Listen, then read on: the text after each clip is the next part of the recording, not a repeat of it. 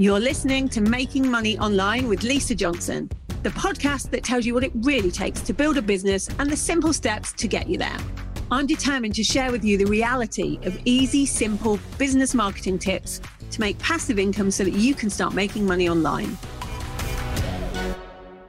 Hello, nice to be here with you for today's podcast. It's a solo podcast today. It's just me rabbiting on to you like I always am. And it won't be a very long one, but it's one that I really wanted to do because it's about what I learned in my last launch. And the launch has only just finished.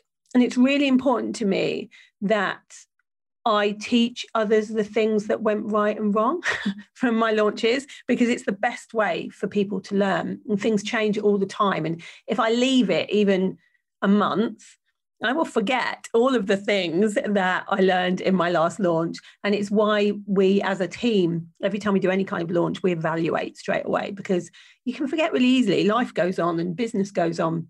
But actually everything you learn from your launch, if you put that into practice on your next launch, it's why your next launch is even better than the last one. And you go up and up and up that. And that's what I've always done. So let's talk about what the launch was for. So we decided to do a launch to get new members into our membership. We'd rebranded the membership. So it was called the GSD Society for a long time. And we rebranded it to a membership called You Can Sit With Us, that was a lot more open. It was more diverse. We allowed men to come in for the first time. We made it a bit more salesy. So you're allowed to sell in the membership on certain threads, more networking opportunities, challenges, things like that. So it was quite different to how it had been. So we wanted to do, I don't normally do a launch for the membership.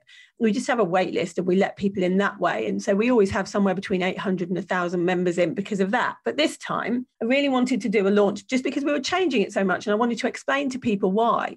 So we decided to do a festival style launch, which I hadn't done before. I'd done lots of other different ways, like summits and challenges for different types of courses and programs that I'd put out there. But I hadn't done a festival style one. I'd been wanting to do one for a long time. And because I teach launching, I like to test all the different types of launches and kind of see what's working well each year. So I do this with my own launches, like we'll test 3 or 4. And I'll also do it with my clients' launches. We'll say what's going well. You know, I have over 3,000 clients at any one time. So I'm always able to see the launches that are hitting the mark and the ones that aren't each year and what's coming up and what the trends are, because I can see what my clients are doing. And so it gives me a good feel for what will work. So by doing a festival launch, it was able to give us like a way to teach other people what worked with a festival, whether I'd do it again, you know, how I would do it and that kind of thing. So we gave it a go.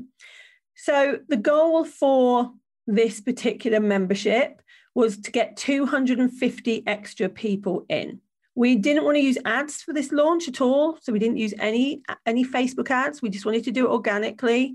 And we didn't want to use affiliates either. So it was just going to be, you know, a completely organic, old style, like I used to do 4 years ago, kind of launch, just to get people in the membership, just to see if we could do it really, because we haven't done much organic recently. We're using Facebook ads to grow lists and using it on our launches at the moment. And it's always nice to stop and see whether actually, if you were to do an organic launch again, would it actually work? And how are things working when you compare them to using ads? So 250 is what we wanted. So how did we talk about the festival? We put it all over our social media channels. I did a bonus podcast just about the festival to get people onto the festival.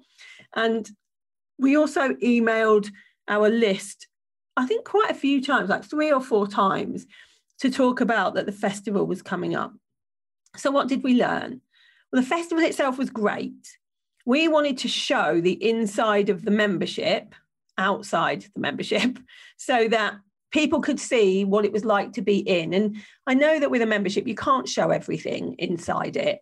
It wouldn't be fair to the people that are in it for a start, but you can't, because a community grows by the fact that they're all in there together for a long period of time. So, you know, you can't really show what a membership is like, especially a community as tight as You Can Sit With Us is from the outside. But I thought we could show a few things that we sometimes do inside the membership outside. So we got all the associate coaches that we have in there. We've got like 10 associate coaches now who train in there every single month.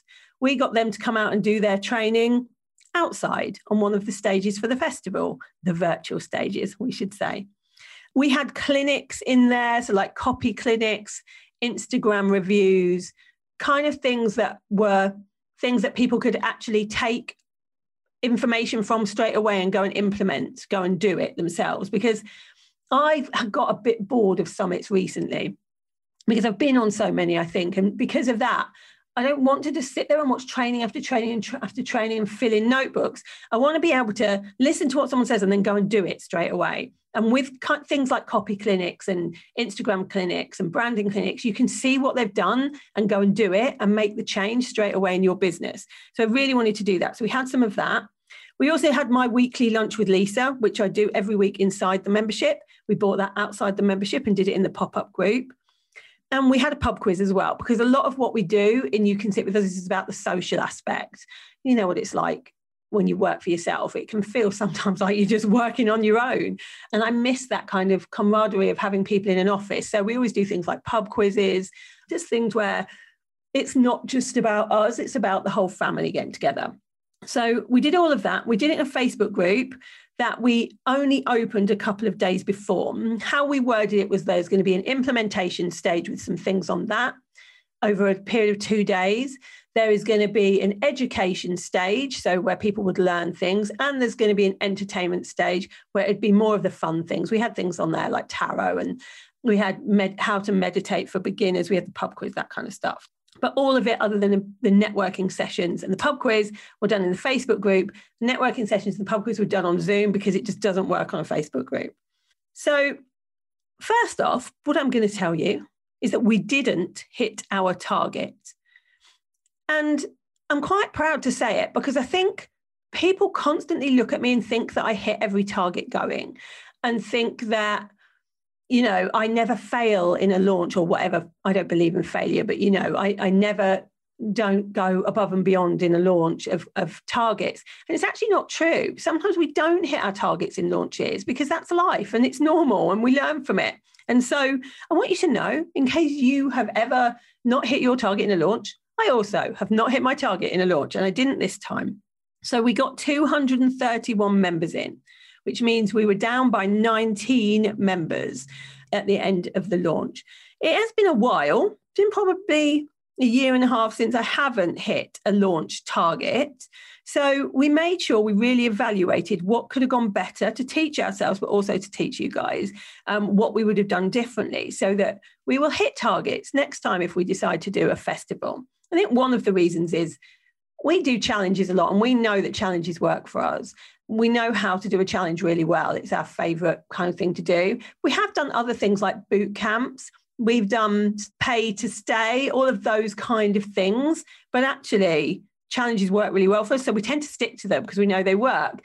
And doing a festival was a bit of a risk because we'd never done it before. We didn't know whether it would work with our audience. So I wouldn't say it didn't work. 231 out of the 250 that we wanted without affiliates and without ads. That's pretty good, I'd say. But we were down on target. So let's talk about what didn't work first. There was definitely some confusion about who the membership was for. Men could join, but they didn't know they could. Even though I felt like we were talking about it a lot, we'd talked about it to the members a lot anyway. And we'd put on the sales page that it was for anybody. And in my launch emails, we'd put it was for anybody. But because it's been 5 years where men couldn't join, they just didn't even think about it because they assumed it was just for women. So they didn't even read anything or listen to anything about it. Because my clients who are men, of which there are many in one-to-many and in my mastermind and in one-to-ones with me, I have a lot of men clients, but because they'd always seen my membership as for women only, they sort of skim past it and they don't read anything about it. So they didn't even look at the festival. And they told me that they just didn't know. So it just goes to show you can't talk about it too much. I'd probably, if I went back and did it again, I would do a bigger drive on men can now join and like do maybe some fun things around that rather than just saying it a few times, which is what I ended up doing. So that's the first thing. So although we said men can join, I think we had five or six men join, which wasn't lots. The rest were women. The second thing, and this is the biggest thing that went wrong that I wouldn't do again, we used StreamYard into the pop-up Facebook group. We have never done that before. We always just go live into a Facebook group, just me live. If somebody else is training in there, they'll just go live. This time we decided to use StreamYard so we could use the branding and so that we could both be on at the same time and kind of do a little interviewee type style on some of the things. It massively hampered our reach. I didn't know that StreamYard did that. I've since found out through many Facebook groups that's because Facebook sees StreamYard as a third party, it doesn't count it how it would count you just going live. And when I go live, I get such good reach. But because of this, Facebook didn't notify anybody. We're used to going live and getting really great reach, but using a third party meant people weren't notified at all.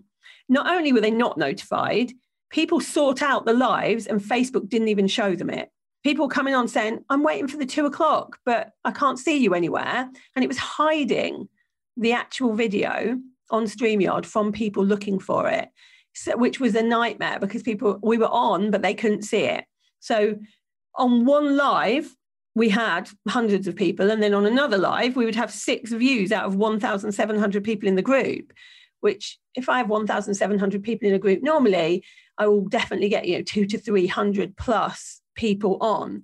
So next time, if I had to use StreamYard, I would do everything in my power not to. First off, I would find a different way. But if I had to use StreamYard, I would actually email a replay of every single session after the session to anybody that had signed up for it, because people were like, we really wanted to watch that one and we couldn't see it. Whatever we did, it wasn't coming up for us. And there was nothing we could really do.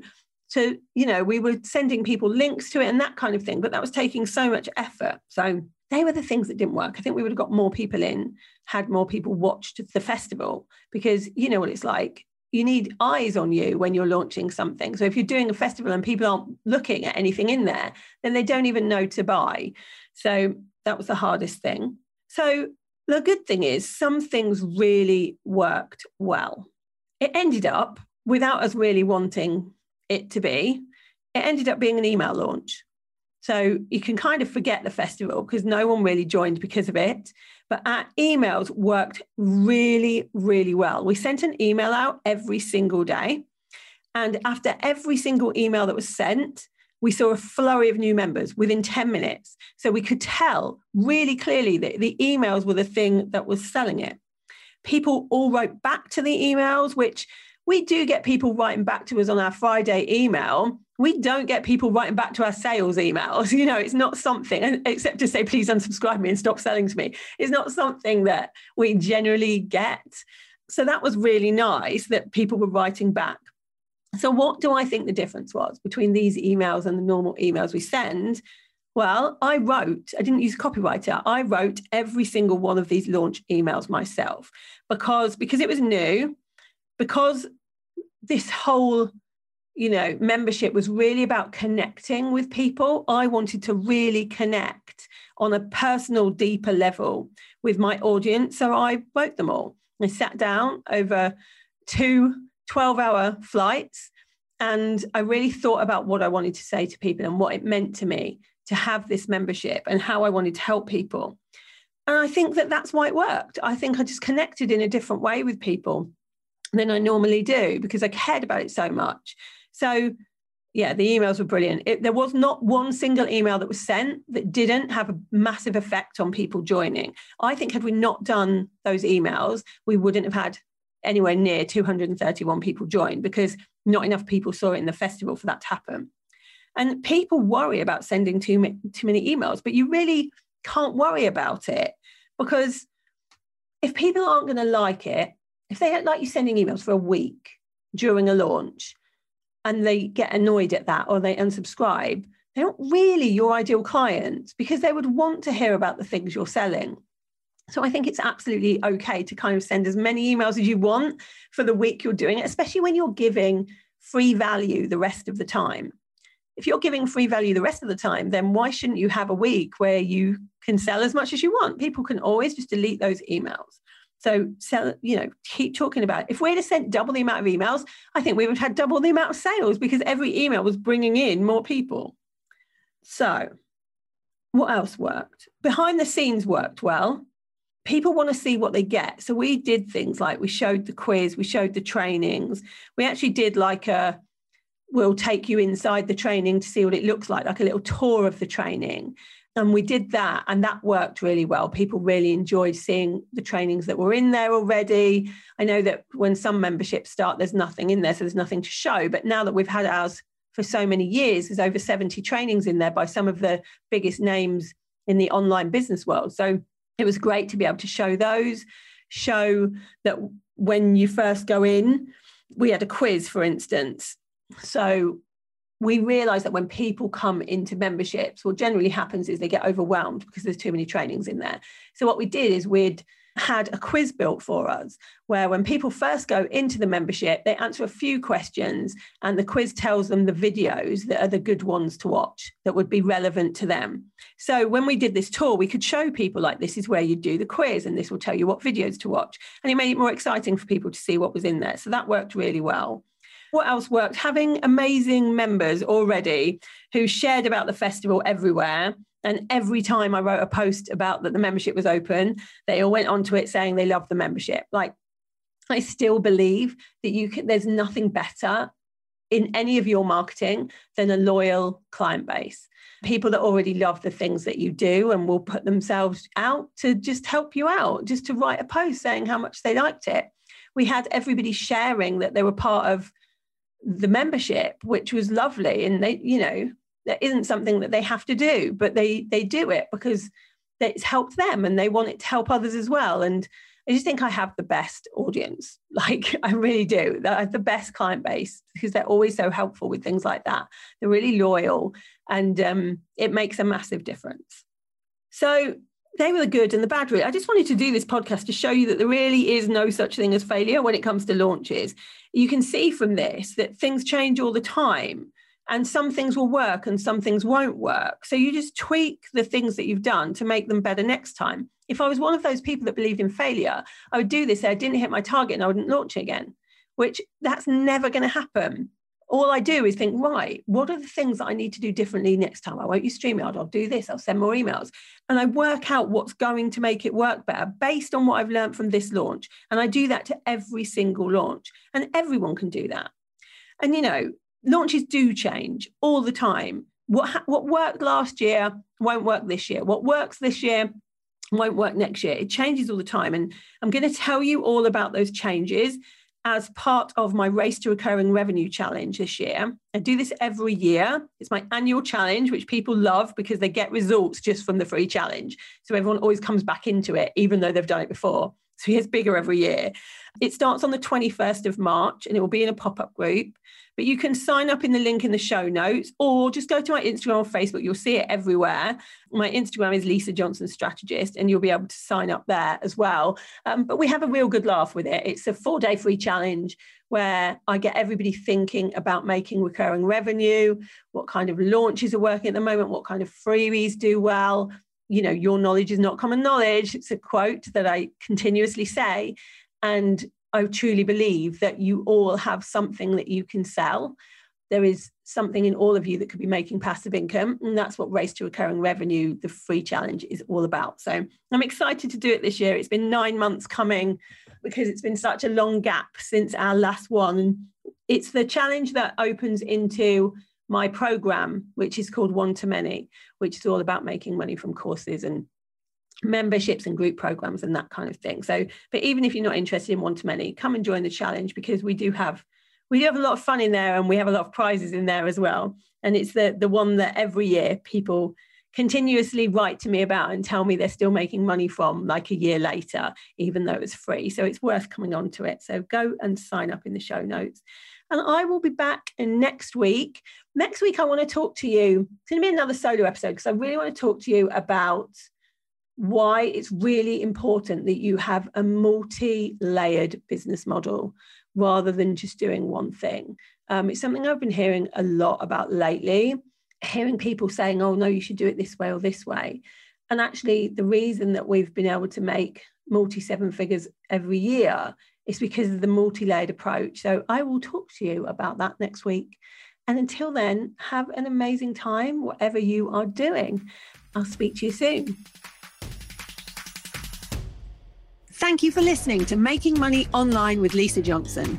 If you'd like to get hold of my guide to launching, go to lisajohnson.com/launch and let's get you making money online.